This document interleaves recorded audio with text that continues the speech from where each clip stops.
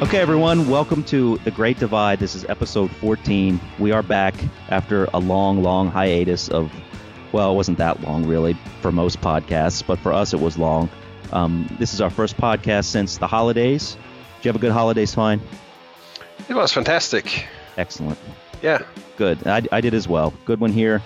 And we are back to do an episode, actually a three-part episode, another trilogy. And you might even call it a trinity, which fits in well with the way some of us view the Seer as it stands in the Big Country catalog.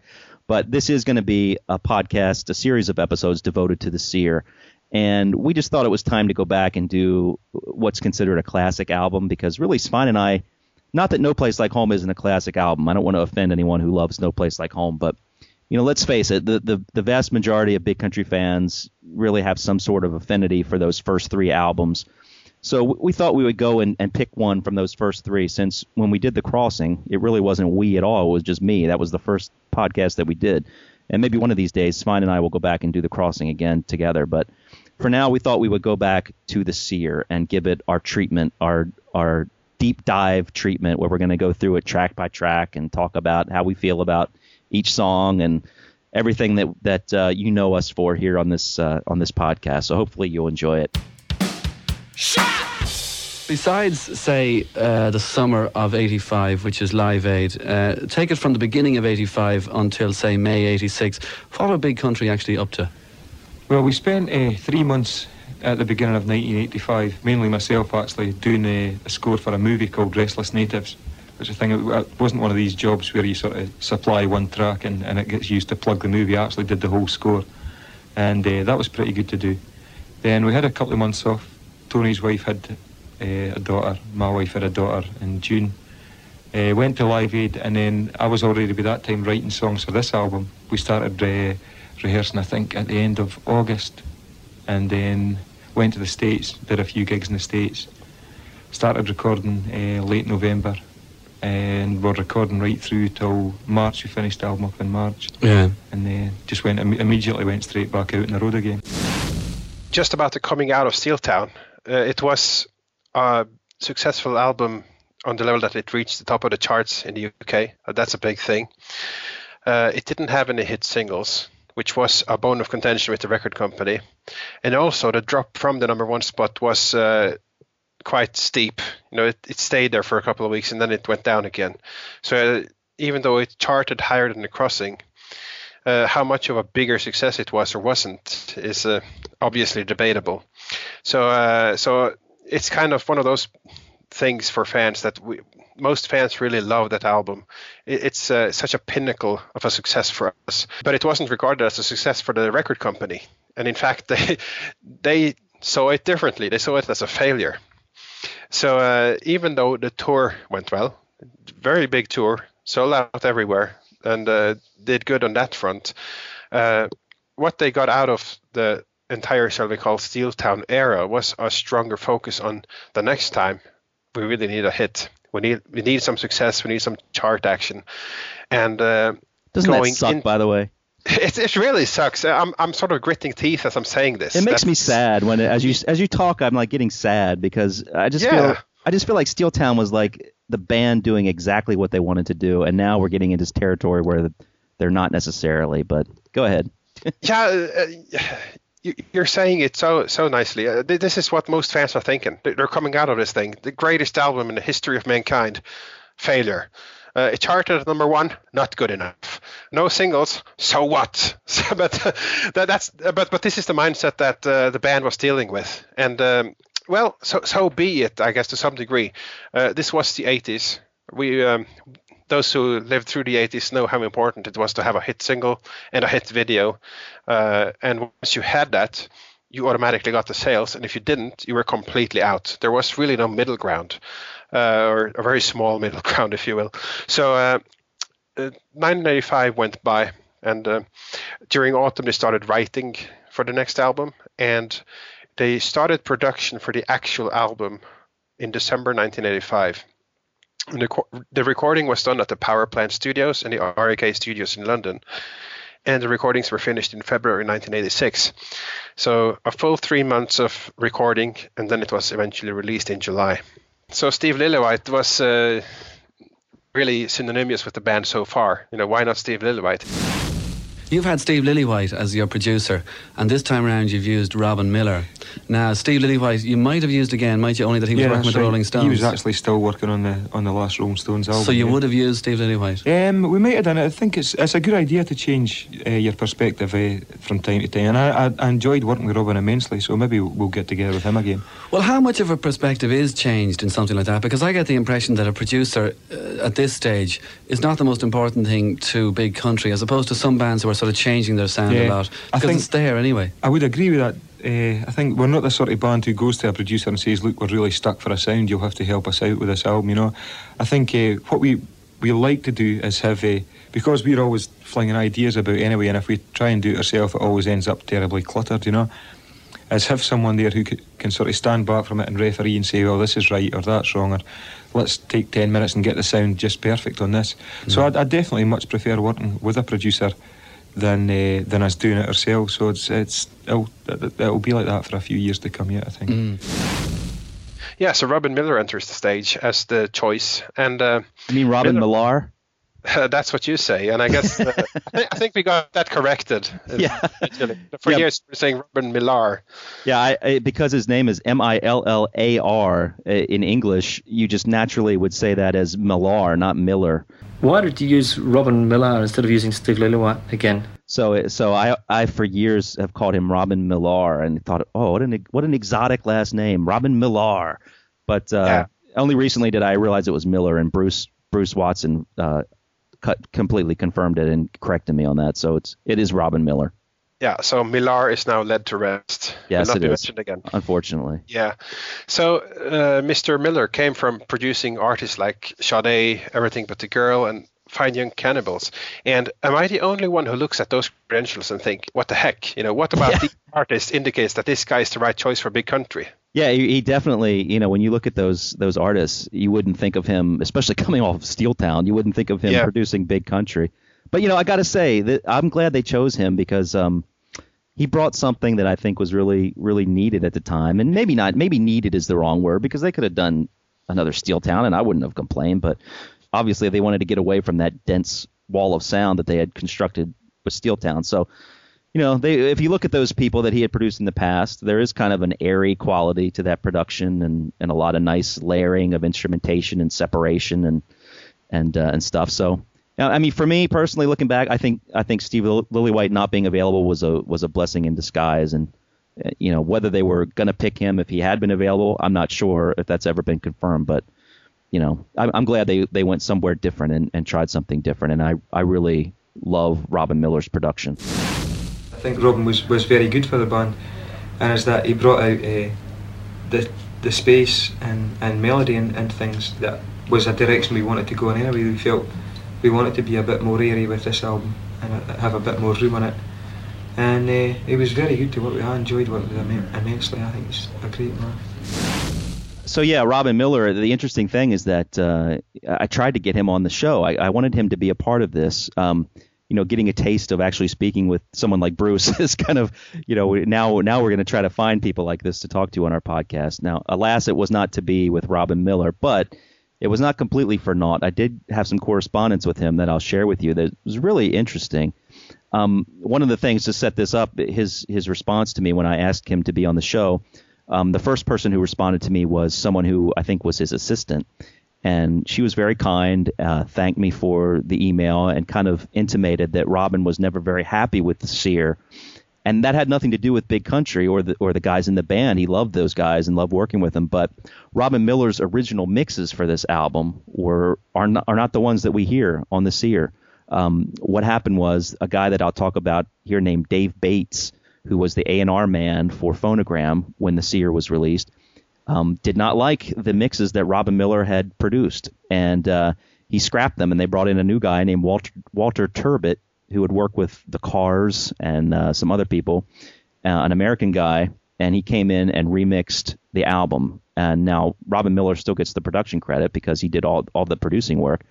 But this guy came in and remixed the album and added some things that, Miller was not very happy with. And to be honest, I don't think Svein or myself are happy with when we look back at what could have been. But anyway, so I heard from the assistant that, Robin was not that happy with the album. He might not want to be a part of the podcast, didn't necessarily have anything to add. But I was a little persistent, and I was very polite and just said, we love what he did and just want to thank him for the work on the album. And, I gave him a link to the site and heard back again that he was interested in hearing some of the podcasts that we had done. And yeah, exactly. So we had just finished the conversation with Bruce, so obviously my thought was to send him the section where we spoke about the Seer, and Bruce talked a lot about what happened with Walter Turbot and with the original mixes. So I isolated that part of the conversation, sent it to Robin Miller, and he listened and got back to me personally, and I'm going to read you what he said. He says, Tom, thank you for the link. It was good to hear Bruce's voice again. I heard great reports of the latest tour from many sources, and I was sorry not to be able to attend. I enjoyed my time working with all the members of the band. They were fun, worked hard, played really well, and were very warm to a move away from the industrial 80s to a more human, organic approach. The intention, 9 months before the release of the Joshua Tree, was to move into the area of simple realism, letting the drama and emotion of the song, the lyric, and the performance and the musicianship replace the drama of digital 80s reverb. I think it's a great... This guy writes very beautifully. That was a great way to put it. Then he says, after all, why would any band change to working with me? That's what I do. Bruce's recollection of how it ended and his comments, for example, on Kate's great contribution and what became of it are pretty well complete and need no expansion from me.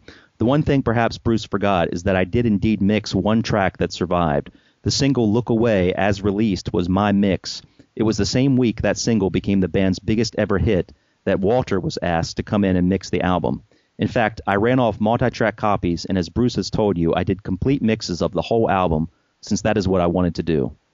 The single version of Look Away did not make it to the album. That was one of Walter's mixes. I am all for unanimity on albums, so it wasn't an unreasonable decision at the end of the day. Unless you have a copy of that original single, I'm pretty sure that mix didn't make any greatest hits, Spotify, or anywhere else, a collector's item. I'm pleased for the band you are devoting time and trouble to this website, and I wish you very well with it. I'm happy for you to use any part of this note on your site. I don't think I have anything to add except to say hello to Bruce, Mark, and Tony. All the best, Robin.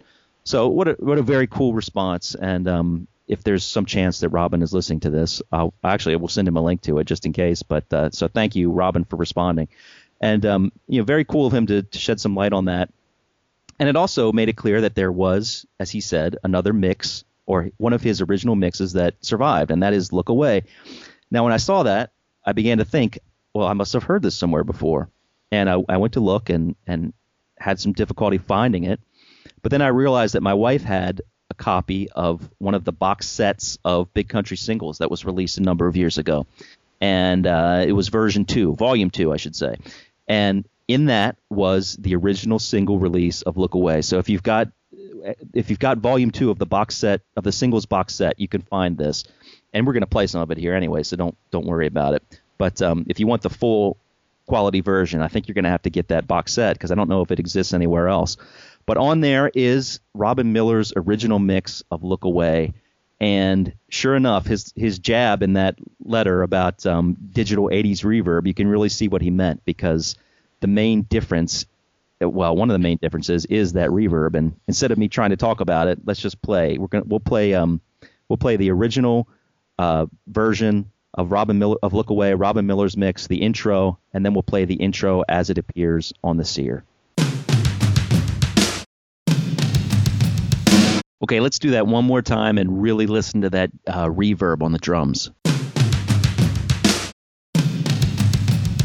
Okay, now we're going to play a good chunk of the song, starting with the Robin Miller original mix, and it's going to fade in and out with the Walter Turbot mix that was used on the album.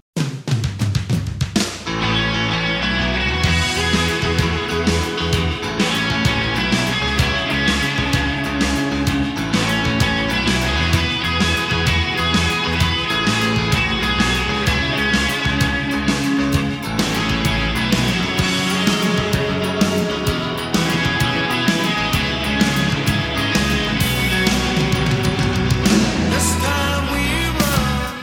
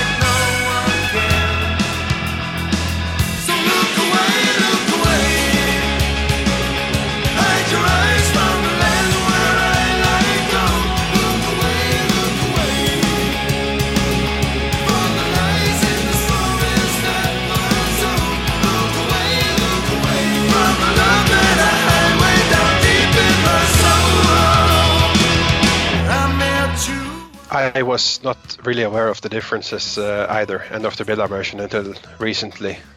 And man, what a difference this is, right? It sort of makes the mind boggle. What could the album have been if the rest of the album had gotten that treatment? Because the clarity, the way that each instrumentation part just leaps at you, and you can hear it. You can hear stuff tucked away in the corners, and they come out. Whereas the other one is just drenched in reverb, and definitely much more dated. I love his word. The word he uses, organic, because that's what this song sounds like. It has a very organic feel to it. It doesn't have that over-processed feel. So yeah, definitely. And he made a point of, why would you choose him if you didn't want that to begin with? Because that's what he does. And when you look at the credential of the other artists, and like I mentioned, how the hell would you make the leap from those artists to big country? But the leap consists in that approach, in the organic approach, in the more airy approach, and we already explained what we mean with that. So they picked him, and like I said, they sort of went away from it. At the end, they sort of got cold feet, and it's a bit strange. I can't really explain why they did it, but that's what they did. I can explain it in 2 words, and that would be this guy, Dave Bates. Damn you, Dave Bates. Yeah, but yet it's not an explanation. That's what happened. You're right. Yeah. I guess in his mind, I guess. Well, before I say I guess, let me just read something that Dave Bates said, because this kind of sets up the mindset that is going into the recording of this album, at least from a record company perspective. And I think we have to keep that in mind a lot for this album, because, really, as we said, Steel Town was like a band doing exactly what they wanted to do. The Crossing had been huge. Nobody was going to screw with them while they were recording their second album. Record companies don't want to mess with success. So they had been successful with The Crossing. They say, hey, go do Steel Town, go do the next album, do it any way you want. We have faith in you. Well, as soon as that commercial success isn't there, then the record company will step in again. And that's what they're doing here. So here's a quote from Dave Bates, a little bit lengthy, I apologize, but I think it's important. And this can be found in the Alan Glenn book. And that is one of the good things about this book, is that it's got a lot of interesting interviews from people from the record company side. So this is a recent interview with Dave Bates. This isn't from the 80s. This is something he's talking about now. And he says, in terms of record sales, things had dropped off quite considerably. The last couple of singles had not done well at all. I mean, they'd managed to get in the top 30, but that's more to do with playing marketing games in those days. Limited editions and all that sort of stuff. You end up with a higher place than you'd actually sold records. So in those days, if you were in the top 30 and only the top 30, with all the games that you were playing, it really meant that your fan base had shrunk, and your album sales base would shrink accordingly. And Big Country had not taken off in Europe and America. It was heading towards a disaster. I can't remember what the sales figures were, but things were bad. And Chris Briggs had left. So I was brought on board to try and turn things around. I mean, I had known Stewart for some time and always got on with the other guys and got on with Alan Edwards and Ian Grant. They all asked if I could get involved, so yes, I got involved. And then he has another line here, which I think is these next few sentences, which are the last I'll read, are really indicative, and you got to keep this in mind. And this is what he was thinking, I'm sure, when he did make this change in the mix. He says, my first thought was, how do we get them back into the charts again? We needed to listen to the material and try and steer and find and identify a hit single. And the other thing was to try and find someone to work with them for the production purposes. There was a real rethink at this time. They just couldn't come up with the same thing again. The sound that they had done on the last album obviously hadn't gone well with the public, and we were looking to not turn them into a metal band or not turn them into a folk band, but try and move them and their sound along. So, again, this period, we've got the record company starting to step in a little bit, maybe even a lot. And I guess, whatever was going through Dave Bates' head, he must have made that decision to move to Walter Turbot, I imagine, because he thought Robin Miller's mixes at the time weren't, my feeling is that he probably thought they weren't as in sync with that particular year, what was popular during that specific year in the 80s. And when I look back, I can see that, if you remember a lot of the 80s songs on the radio at the time, they were full of reverb. And in fact, Robin Miller even calls it 80s reverb. I mean, that was the sound. So it's just a crying shame, because while for me it doesn't ruin the album, it certainly detracts from what could have been. I mean, Robin Miller's mixes, the one that I've heard, and we've also got his mix, I believe, on Song of the South, they're timeless mixes. There's nothing dated about those mixes. I mean, it's just like he said, it's an organic sound of the music, the performance, the musicianship. If you listen to his version of Look Away, you would not think necessarily that is an 80s song. There's nothing about it that screams 80s. It's just guitar, bass, drums, and overdubs, and it just sounds as fresh as if it was recorded today, in my opinion. And then you get the Walter Turbot treatment, which definitely added more of that reverb and some of those 80s synthy little undertones. And, again, it doesn't ruin the album for me. I'm not trying to suggest that it does, because I love this album. But when I look back on these mixes and Robin Miller's approach and what could have been, it kind of makes my heart hurt a little bit, because I would love to hear that approach given to all of these songs. We definitely agree on which mix we prefer. And whether it's dated or not, I think that's a bit here and there for me. But the album that could have been is really one of the regrets about this album. And I heard one comment that the reason they didn't keep those mixes was it sounded too much like Sade. Isn't that correct? Yeah, you're right. That's right. That is another thing Dave Bates said. He said the album, or the original mixes, sounded too much like Sade. Yeah, and that doesn't make sense at all. If you listen to the mix of Look Away, which part? Exactly. I mean, come on. Exactly. It's ridiculous. But I guess in hindsight, you can say anything to back up the choices you made. Another hope I have is that the original Robin Miller mixes are still existing somewhere in a vault, that they weren't totally thrown out. But unfortunately, Bruce doesn't have them. I think Robin alluded to that he didn't have them. So if they exist, they would be in a record company vault somewhere. But there's no doubt that the Seer backs away from the darkness of the second album and starts to open up the band's sound. And they probably would have done that regardless of the producer. And we'll get into this as we talk about the album. In hindsight, it's possible to hear hints of the radical stylistic shifts coming on the next albums. A lot of the lyrics on this album are inspired by Scottish poet Hugh MacDiarmid, who is also known for forming the Scottish Nationalist Party. And we'll get back to his contributions during some of the individual song discussion. But for now, we can notice something that Stewart said, which really sets some of his goals and aspirations for the album. Reading his poems gave me the idea for the Seer. He had this idea for a Scotland that was modern and vital and outward looking, and not one that was just a sentimental picture of clans, whiskey and bagpipes. And I think he said it even better in the liner notes to the Seer. And I think we read them for No Place Like Home, so why not just make it a tradition? So, and Stewart's liner notes for all these albums, for all the remasters, are really lovely, really beautiful, and just like his lyrics, very poetic and very meaningful. So for the Seer, we have: I came to one day in 1985 and found I had been around the world several times in a chaos of bagpipe guitars and cold small beer. I had been translated and subtitled from the sack to the mill, and came home to a place that did look like the press kit. I was aware that I was carrying more than just some cheap luggage around with me, especially when I spoke in an accent deemed everything from cute to impenetrable, depending on who was doing the listening. It seemed that all I did was defined by my being Scots, and all of it someone else's definition. So I opened my eyes, I looked, I listened, I read, and made tangible for myself what had been instinctive. Somewhere between Alex Harvey and Hugh MacDiarmid, Glenus and Hapton Park was a culture, and it was mine. It, too, had been packaged and marketed, but it was there, tucked away in a corner, below the whiskey and shortbread crates. So I took it out and dusted it off, and there it was. It wanted to be outward-looking and forward-thinking, freed of the misty sentimentality of nationalism, but aware of its continuity. Where have we been? Where are we going? What can we give? What can we learn? Me? I just brought it to the party. So just like you read it, just like you read a good song lyric. It's really wonderful how he puts it. So definitely the Scottish identity is very strong on this album, and I think we can safely say this is the most Celtic sounding album of all the big country albums. It's really chock full with that history, and also several of the lyrics go into definite Scottish things. Let's leave it at that for now.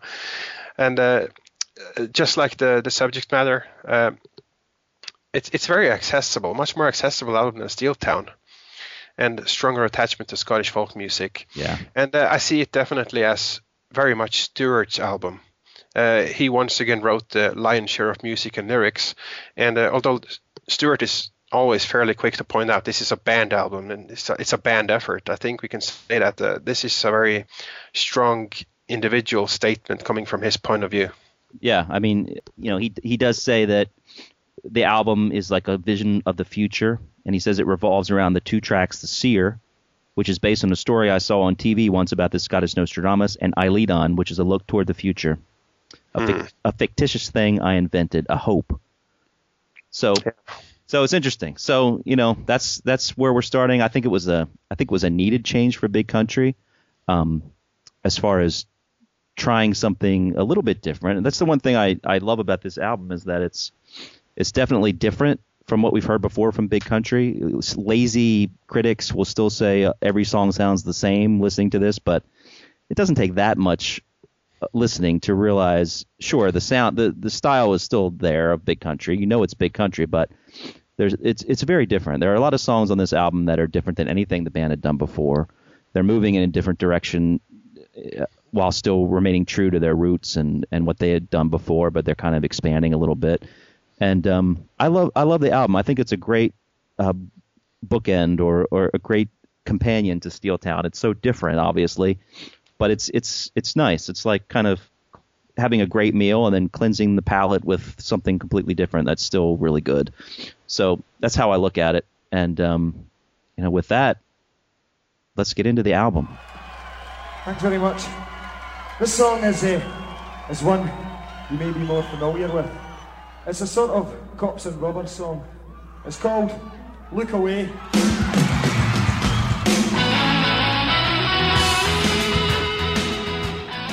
We've got Look Away, and we've already played the Robin Miller original mix, and you guys have, of course, heard the Walter Turbot mix, which is the one that made the album.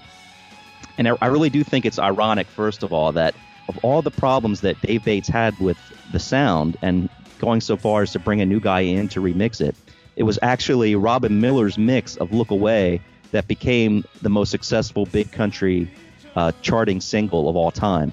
So, that tells you something right there about Dave Bates's how strong his feelings were there and whether they were correct or not. So Look Away was released as the first single to the album, and I think obviously I think most people would agree that whether you really like the song or not, it really was the perfect single for the band. I think it's a great song. It was inspired by a movie that Stewart saw.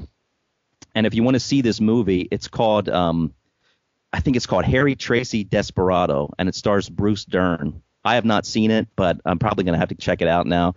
But it's about a guy named Harry Tracy, who was one of the last outlaws of the Old West, and kind of at the time in America when the Old West was dying out and giving way to industrialism and things were changing and those outlaws were becoming a thing of the past. This guy was apparently one of the last of them. Now, I did some research on this guy. He was apparently a pretty terrible person, which is, probably a little different than the guy in Look Away, who there's kind of a sympathetic side to the character portrayed in Look Away. But this guy was actually captured after a gunfight in Colorado, and he escaped, and he went on a killing spree, and he eventually committed suicide to avoid being captured after he was shot in the leg. And something that was written about him back in 1902, it says, "In all the criminal lore of the country, there is no record equal to that of Harry Tracy for cold-blooded nerve, desperation, and thirst for crime. Jesse James, compared with Tracy, is a Sunday school teacher." So there you go. You got probably the most famous outlaw, Jesse James, called a Sunday school teacher next to this guy. So, we're not saying that Look Away was about Harry Tracy, but I thought it was interesting that it was inspired by him. And Stewart, in talking about the guy based on the movie, he said he had a great sense of his own destiny. He knew he was a man out of his time. So it's interesting that an album that is so much about finding one's place in the present and finding, in Stewart's words before, kind of putting Scotland in the sense of where it belongs present day versus these nationalistic feelings about it. It starts out with a song about a man who was out of his time and couldn't survive in the time that he was in. It's a really interesting song, and I think it's probably one of the first like really storytelling type of songs from Big Country and from Stewart. I think this song I think it was the perfect way to relaunch Big Country onto the public. I mean, I think this is an incredible song from a technical standpoint, and I think it's also a really great example of how the band can change and grow, because there really was nothing that sounded like Look Away in the band's past catalog. I mean, this does not sound like something from The Crossing or Steel Town, but it sounds very much like Big Country to me. And, you know, I think this is a perfect example of how the band could still change and develop and evolve while staying true to their roots. The things that stand out to me about the song are, of course, we've got the classic drum opening, which is one of Mark Brzezicki's most signature parts. Nobody could ever get that right after he left. I mean, the guys who tried to play it in the band, whether it was Pat Ahern or Chris Bell, they never could quite get that part right.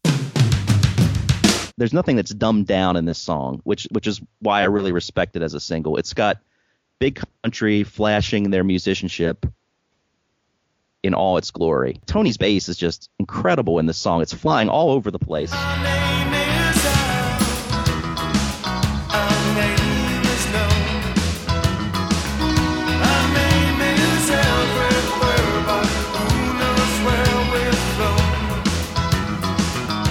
It's not the typical type of bass playing that you would hear from a band that's trying to release a nice, safe little single. I mean, most singles that were put out back then and even now, you know, the bass player would just kind of play the root notes, and you wouldn't want him to be doing all these walking, running bass parts. But not so here. I mean, Tony's bass is going all over the place.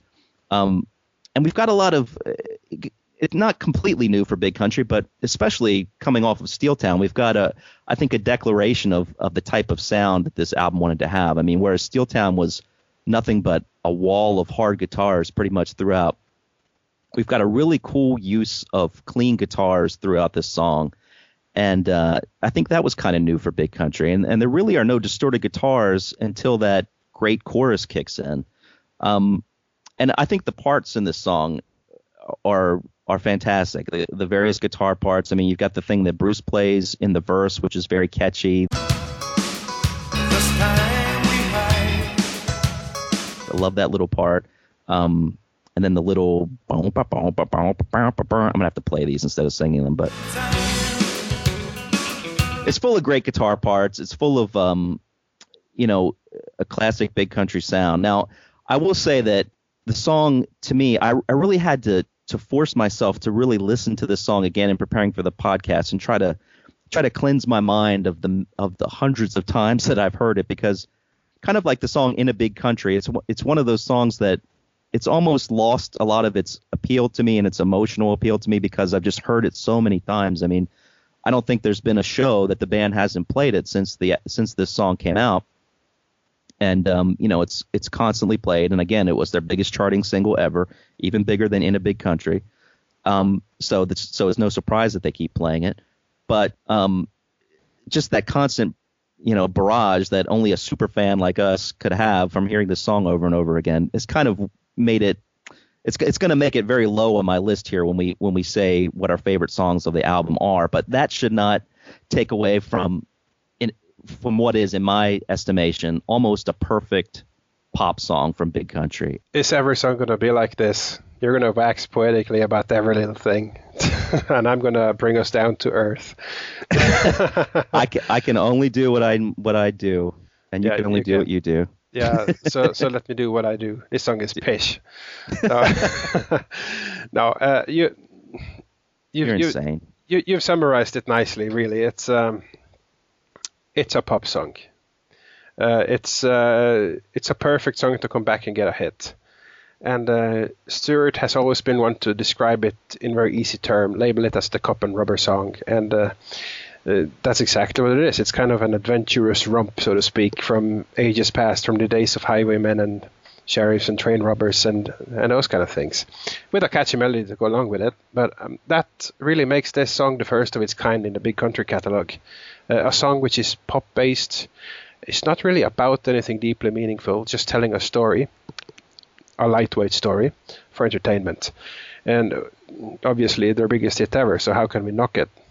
But looking at this as the first song on the album that followed Steel Town, which I consider to be one of the best albums in the history of mankind, this is such a departure. They came back with their poppiest song yet. So off the bat, that didn't endear the song to me. And the Deranged Lunatic once put it very nicely. I really don't hate the song. I just strongly disliked it for what it represented. And that's really what how I feel about this song.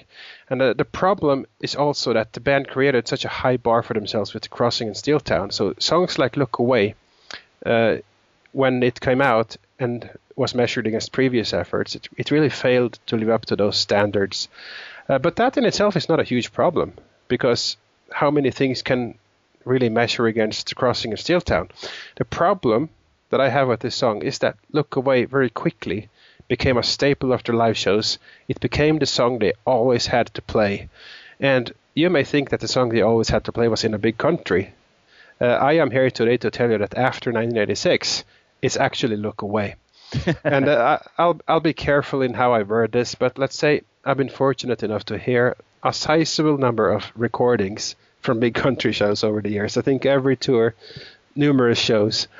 And there are probably many songs that are present in most of the shows that they've ever done, but Look Away is definitely one of the mainstays. And I have to admit, I struggle to get past the band's persistence when it comes to playing the song, coupled with the lightweightness of what the song represents. And like you said, there's so many nice musical elements to it, but the lightweightness of the lyrics, I really don't care for a cup and rubber song. I don't care for a sort of nice adventurous thing after songs about pain and truth and things that really matter. That this, I said, what? Is this what we have now? So so that really was and is a big minus of this song to me. And but to get back to the overplayedness, this is the most overplayed song in the entire Big Country catalog. So again, this is as close as I come to possibly hating a Big Country song without actually hating it. There's one I actually hate, but you all know about that. You're stealing my lines again. I steal from the best. I'll give you some credit.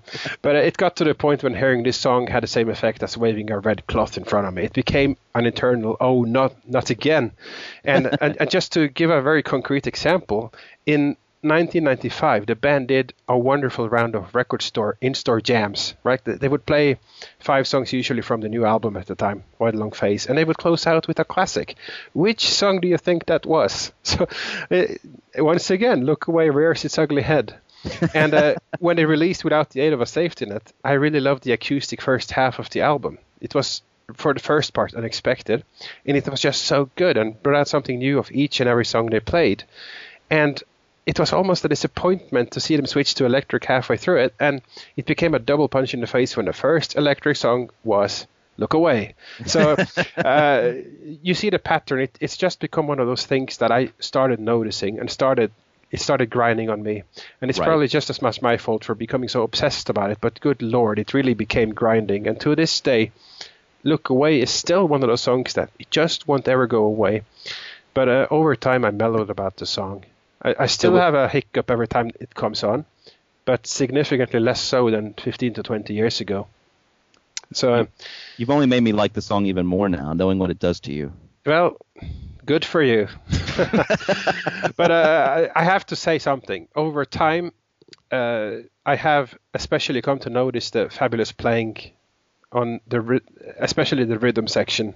The guitars it's incredible. It's the rhythm section that I like. I think that's the strong bits of this song. And I especially love Tony's bass line on this song. Oh, and it's unreal. Yeah, it really is. And you can hear it really well in a recording from a bass clinic that Tony did in London last year. And he was accompanied by Mark on drums. And this is a sample.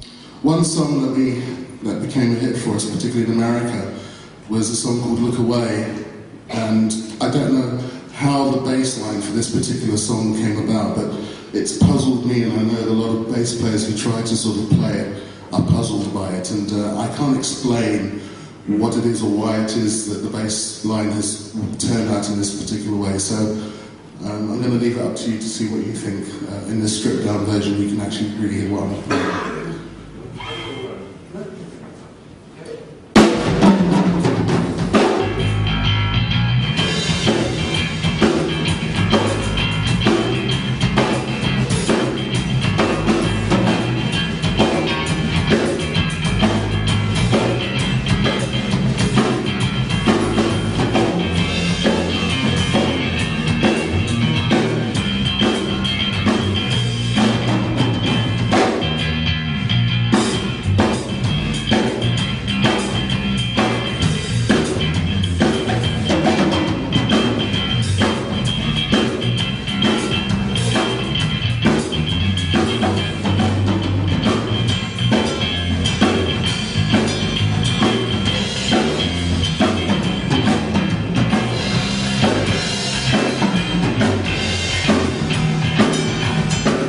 So there are things to like about the song, but sad to say, I like it 100 times more when just Tony and Mark play it with no singing, no guitars, because then it almost becomes fresh.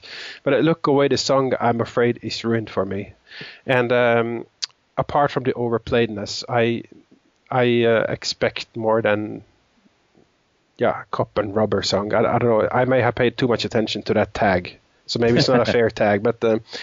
No, it's clearly, fair. I mean, clearly lyrically, he has delivered stronger ones than Look Away. Yeah, I mean, the last thing I'll say about it, just to counter some of the things that you said. The rebuttal. Yeah, we got to have a little rebuttal, or it just gets too boring.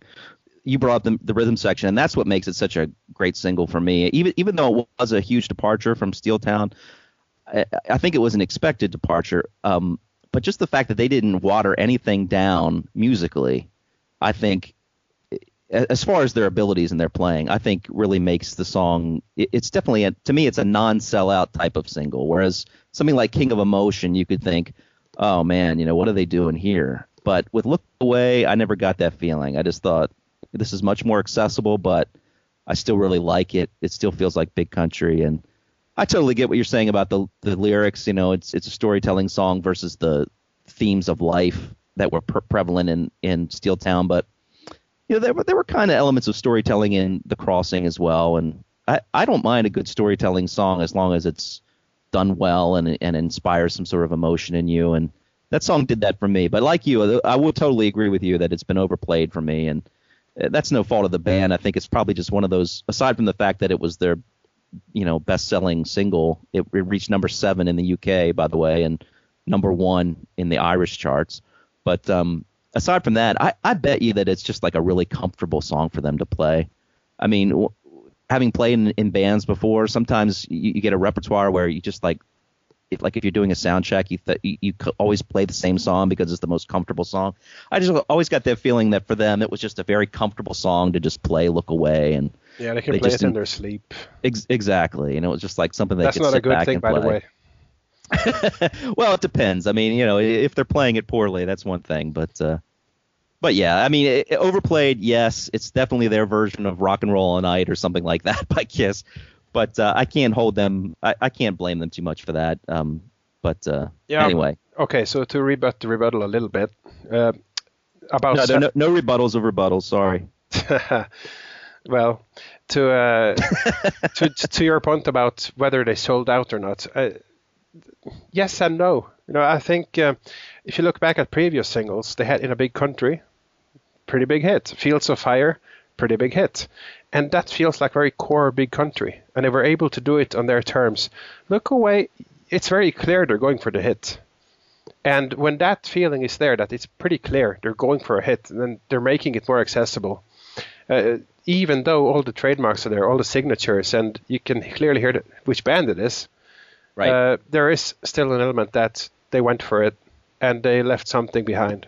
And how strongly that is felt is clearly individual, as you can tell from us too. I feel it's stronger than you.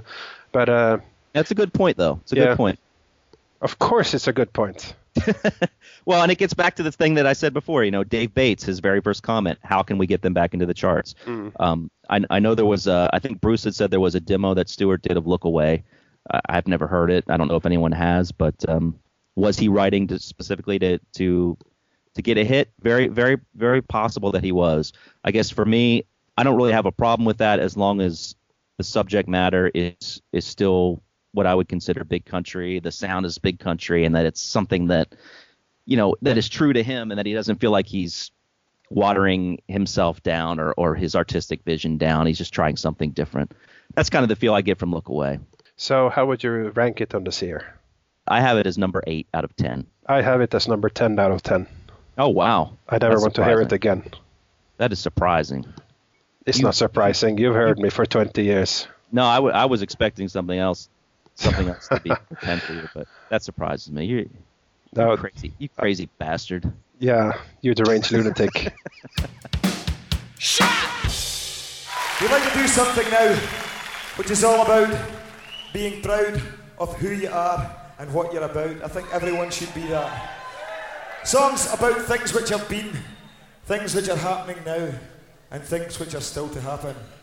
So it's actually a very comprehensive song indeed. Let's go.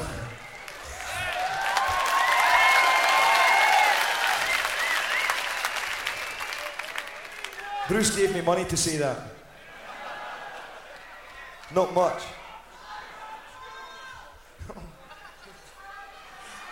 The song's called The Seer. Long ago I had a tale I never will forget. The time was in the tanning, on the back the scene was set. The sky was rolling blindly on the tail and the gown. She washed her hair among the stones, that's how it was to go. All this must pass. All right, well, let's move on. We're gonna hit The Seer, the big track of the album with the great guest Kate Bush, and Svein is going to take it away. Yes, we immediately get into more comfortable territory. Oh man, what a difference from the first song. The Seer is based on the tale of a Scottish woman, I believe, even though when I researched this person, she was a man. There were references to it being a man, so I've seen both. I did the same thing. It was a man. His name was Kenneth Mackenzie. Okay, so I thought part of the thing was they got Kate Bush to sing the part because it was a woman. I always thought that too, but I get the feeling that Stewart changed the sex of the character. I think so in this song it's a woman. Yeah, exactly. All right. So anyway, the name of the Seer in real life is Brian Seer, and she/he is a legend figure in Scottish folklore, and to some degree you can call him a Scottish Nostradamus. He had the ability to see things and predict things, and oh wait, my notes disappeared. Sorry. Why you're laughing? It's nothing you didn't know. It disappeared because of the work of the Seer, the bronze Seer. The Seer could only predict things, not mess things up. I can do that well on my own. This song is Everything Look Away Isn't. Sorry, I have to start over. The bronze Seer is really attacking you right now, the demon. If that is in the form of Kate Bush, I don't mind. Kate Bush now or Kate Bush in 1986? I don't care. This is, of course, a very strong and firm return to Celtic music, much more so than the previous song. It might be one of the more Celtic songs. Would you let your hate of Look Away go? I will mention it in each and every song so far, and to come. Right. The arrangements are so clever and extremely intricate, and the musicianship in this song is at times just out of this world. And the song goes through so many movements, so many passages, and there are time signature changes, and not the least, the song has some very dramatic and extremely cinematic lyrics that very strongly feels like they are about something. There's a high sense of drama, a high sense of foreboding in the song, right up there on the level with the best big country songs on the Crossing of Steeltown. So to me, this is a true big country epic. It feels large in life, high adventure, and very dramatic. And that's not even all. Last but not least, we obviously have a powerhouse guest vocal from one of the biggest female pop stars of the time. It's in the trees. It's coming. When I was a child, running in the night, afraid of what might be, hiding in the dark, hiding in the street, and the world was full of enemy. The hounds of love are haunting. I want to discuss Kate Bush's contribution for a bit. There are two things to mention. First, I've seen some comments over the years about Kate coming in and singing fantastically and just making this song shine. And I really agree. She delivers. She definitely has her part in how good the song is.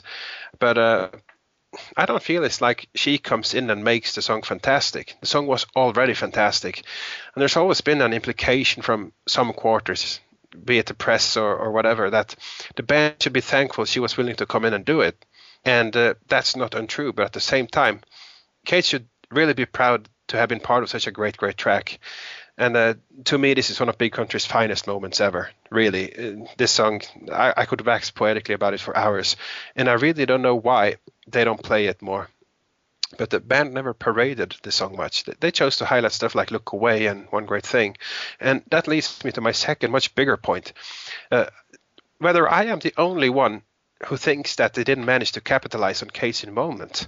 One of my biggest regrets ever about Big Country, I could make a top 10 list and say which are the most lost opportunities, and this is one of them. I always regretted that this song wasn't a single. And not primarily because it's such a great song, because no matter how great I think it is, you could debate whether it's the right single choice for the band. But the pure star power of Kate in 1986 was definitely not to be sneezed at. She just released Hounds of Love, one of the definite albums of the 80s. Yeah. She had several world-charting singles, several video successes. And I mean, she knocked Madonna off the top of the charts when she released the singles from that album. So let's be very clear about this. Getting Kate Bush was a gigantic scoop for the band. And I'll say it again, a gigantic scoop. And it really wasn't fully capitalized on. So it's such a shame that this track wasn't a single. And I asked Bruce about that in episode 11, and he told us this. Too long. The record company thought it was too long. And it is too long. And there was talk about us trying to find some edit points to bring it down in time to be a single. But it's just the way the song built, and especially having Kate's vocals, it wouldn't have made sense to edit it. You would have cut through the vocals. And it was talk about it being a single, especially if it being the title track. But it was just too long and it was impossible to edit. You could probably do it nowadays with the old computer technology, but back then, you know. The track itself is 5.5 minutes long, 5:25 to be very exact. And maybe the technology of the day made it hard to chop down, but it's definitely possible. And the funny thing is about its length is that they already chopped something out of it. I don't know if they recorded it or not. But there's that line, and I mentioned this when we were talking to Bruce, and he had forgotten about it too. But there's a whole new line, or there's a whole different line in that song that says, I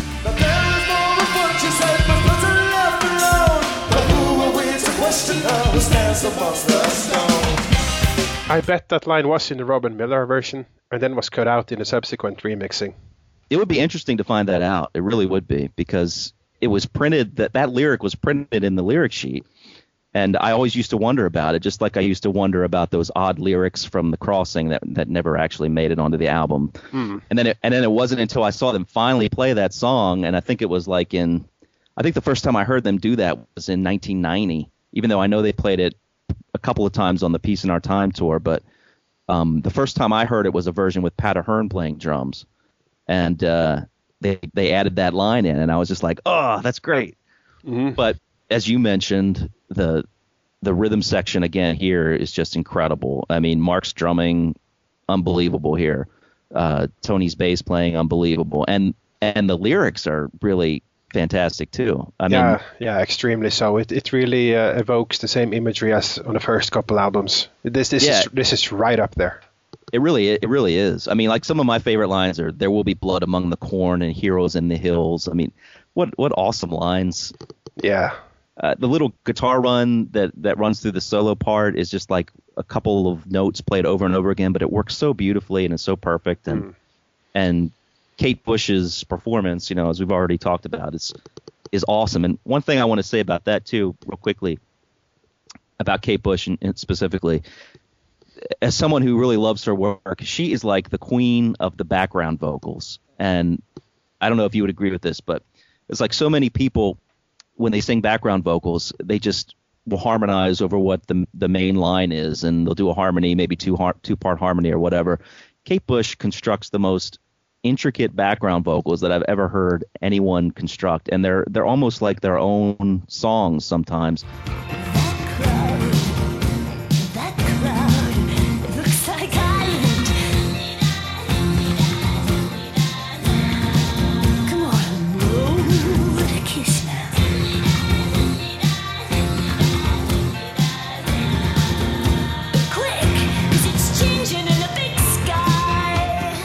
And I think that's what she did here.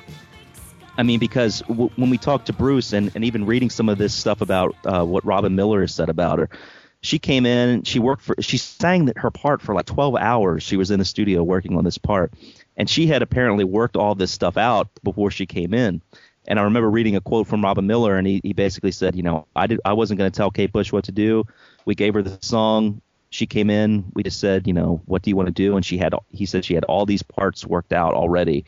And so she, once again, just like she does on her own stuff, she layered all of these pieces. And man, it's so amazing. And when she gets to that end part where she's doing the yeah, that's just like one of the most goosebump inducing moments on the album. And just one quote from Robin Miller about that I thought was pretty funny from Alan Glenn's book. He said, when she finally walked into the power plant, which was the name of the studio where they were recording, Miller says, she decided I was a very strange man. Maybe it's because I knew what I wanted her to do, but she had prepared her own stuff.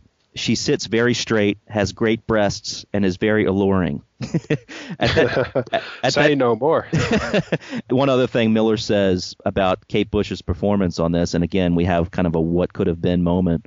He says, the stupid record company had the album remixed and ruined it, and you can hardly hear her. So from that comment, it sounds almost like, his mix would have featured her even more in the levels and in the mix. So that's pretty interesting to think, because I always thought she was featured very well in the song, but if he thinks that she was pushed to the back, I can only imagine what it would have sounded like. Yeah, she probably took over the entire song. Yeah, maybe she did. With the band standing there grinning and egging her on. I asked our special Great Divide song editor Lee Waterton to try to create a single edit of the song. And he came up with several sketches, all of them less than 4 minutes long, so that fits the bill as a single. And we will play one of them for you right now. So the version you're about to hear is exactly 3 minutes 38 seconds long. So this is not just cutting away small bits and fading out early. This song has really been restructured, and it's been given a decent shot of editing together a single version. And so we give you a slice of what could have been a single edit of the title track from The Seer.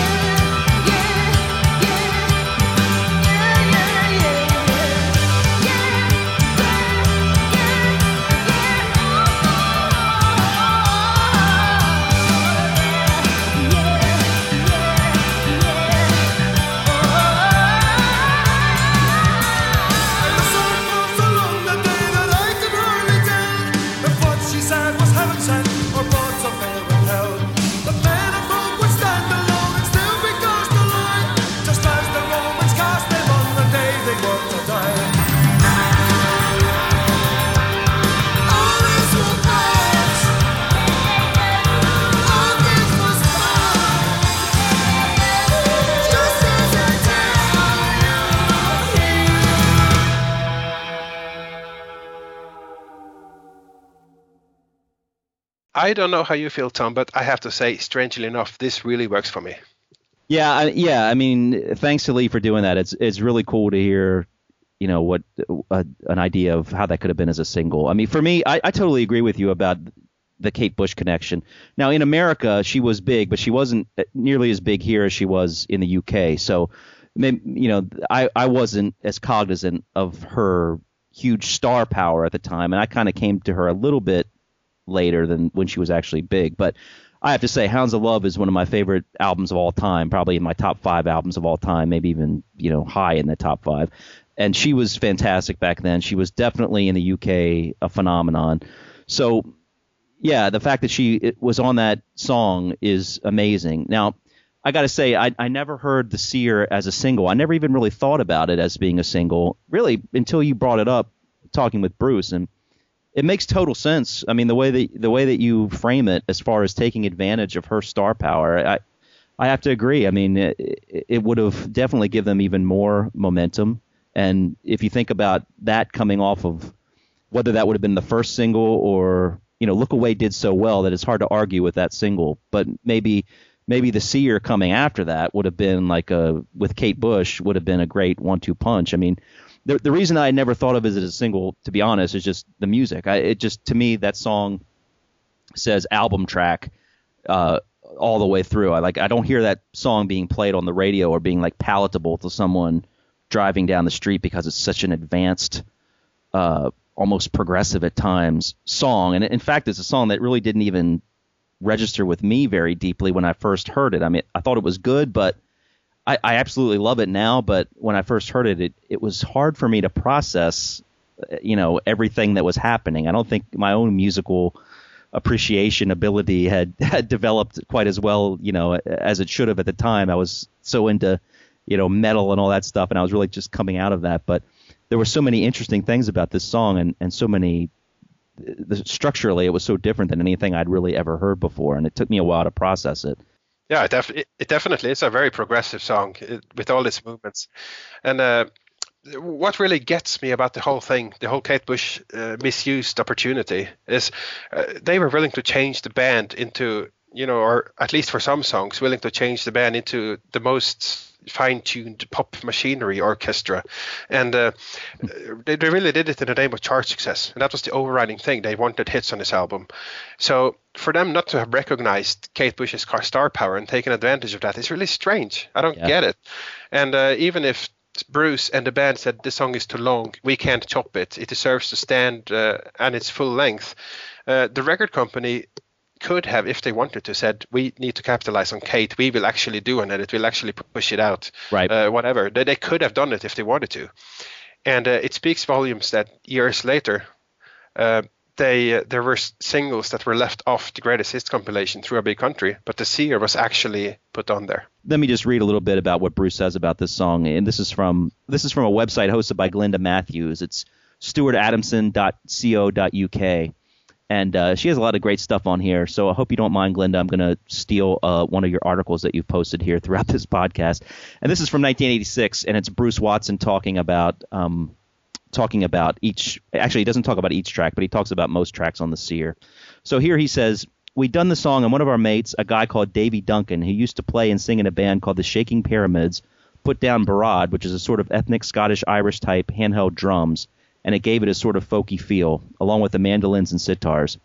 We thought this song needs girl vocals on it, and Stuart immediately thought, why don't we get Kate Bush? We said there's only one way to do it, and that's phone her management. They said that Kate would do it, but she'd like to hear a cassette of the song first. So we sent a cassette there, and she liked the song, and she worked out her parts for the song, orchestrating them really well. Then she came to the studio and did them. It took her about 12 hours to do, and it was just great. It was fantastic. I think the woman is just a complete genius. She was very shy. I think we were quite sort of awestruck as well when she walked in. Tony was like, oh, hello, Kate. Would you like a cup of coffee? Would you like a glass of orange juice? Running about saying things like that. I think we were quite shy. She was quite shy as well, but she was good fun. She's got a very comic strip type sense of humor, which we immediately identified with. And after that, it was a great time. So a little bit of extraneous info for what we're talking about specifically here. But I think what comes through there is that the Kate Bush thing, at least the way Bruce frames it here, it was almost like they recorded the song first and almost finished it, and then they said, hey, this needs a girl vocal part on it. Let's get Kate Bush. So it's almost like it came together as an afterthought. It doesn't seem like it was an idea that they had from the get-go. So maybe it was just the situation wasn't such that they could arrange something bigger. I mean, I don't know. You're thinking in terms of making a video or those kind of things? Yeah, exactly. I think because they had the song in the can, so they could have done whatever they wanted single-wise. Yeah. Even put Big Country and Kate Bush, the Seer, which is one thing I thought about. If you want to make the maximum splash, do that. But in terms of video, definitely the 80s were the era of the video. So if they could have done that and pushed out something with Kate Bush in it, that would have been such a scoop, and video was huge everywhere. It would have been. And definitely in terms of making Big Country cool and giving them some associations that they didn't have before. Big Country and Kate Bush. What could have been? What could have been? Oh my gosh. Can you imagine how cool that could have been, the video? Because just knowing, Kate Bush's videos and how interesting they were and how she takes that. I mean, she's the perfect person to take the role of a seer anyway. So yeah, definitely. But she's very cinematic. Every video has a story. I mean, I could see her like in a video with behind a cauldron and in these smoky hills and Stewart coming to visit. It certainly would have been a better video than pretty much anything they released from the Seer. God, yeah. But I will say that the idea of Kate Bush in a video is interesting because in the Look Away video, the girl that they've got there is a dead ringer for Kate Bush at the time. I mean, there's no doubt in my mind that they chose her based on that. I mean, I don't know if they set out to find someone that looked like Kate Bush, but maybe that was just the overriding factor of Stewart. He saw someone and say, hey, let's pick her. She looks like Kate Bush. But that girl in the Look Away video looks just like Kate Bush did around that time period. And so much so that when I first saw that video, I had to really research to make sure it wasn't Kate Bush because and look a little more closely. But I thought, is that Kate Bush? It looks so much like her. So who knows? Maybe in hindsight they thought, hey, we can't get Kate Bush. Let's do the next best thing and get a lookalike. I don't know, but.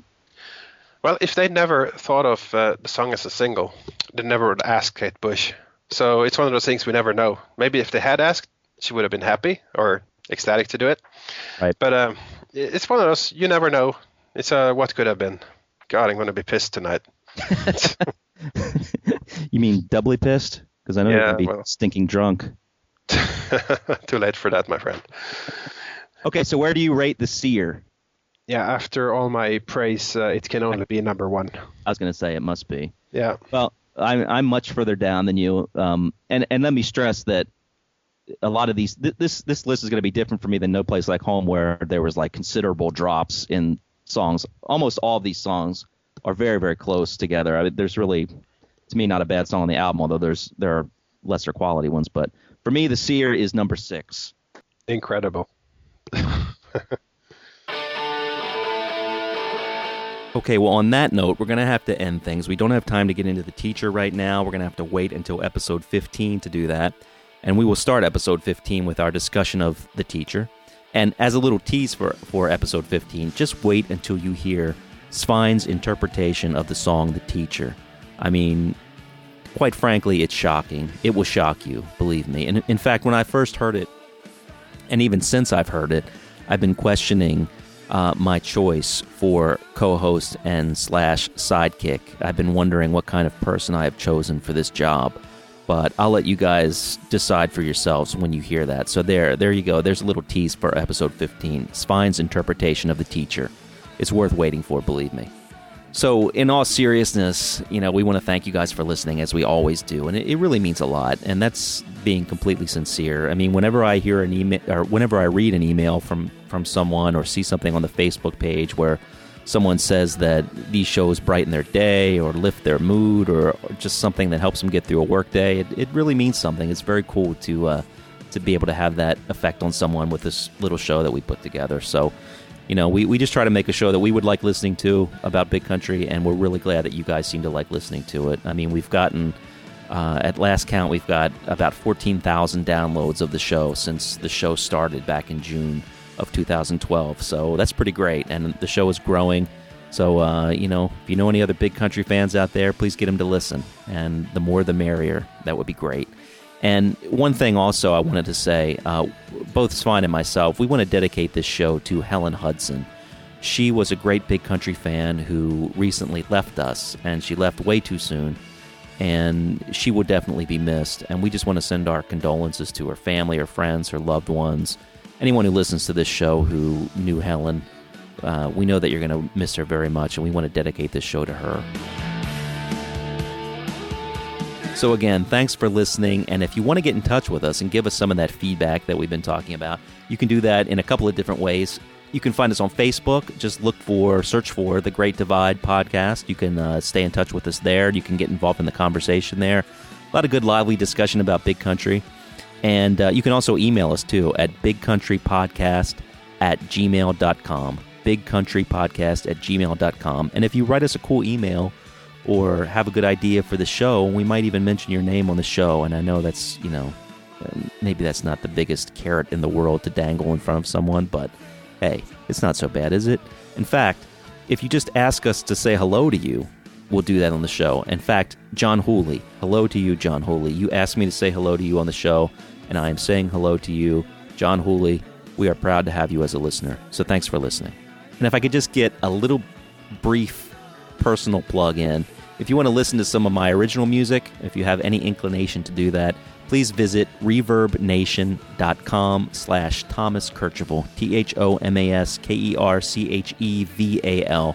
I've got a lot of original music up there, very Big Country influenced, as you might imagine, and check it out. I really would love to hear some opinions. It's all free. I just want people to listen to it if they can, so please give it a listen, give it a download.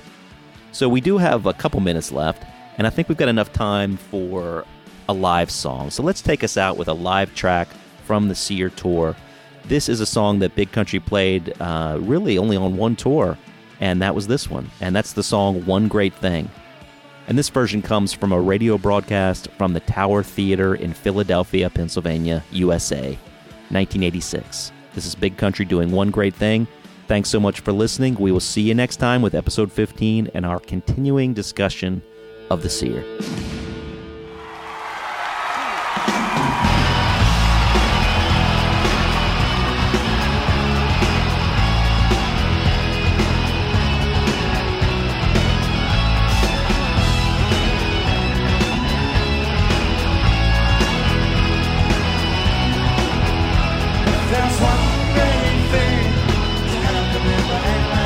There's one great thing, there's one great height, and it's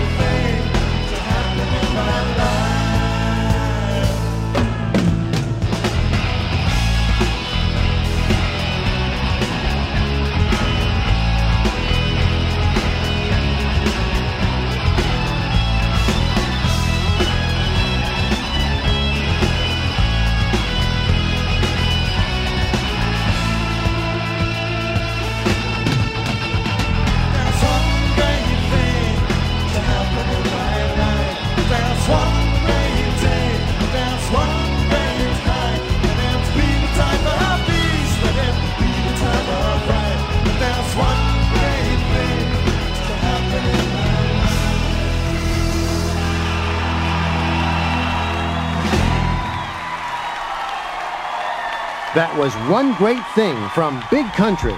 Don't go away, because when we return, Big Country perform their version of some of their favorite rock songs.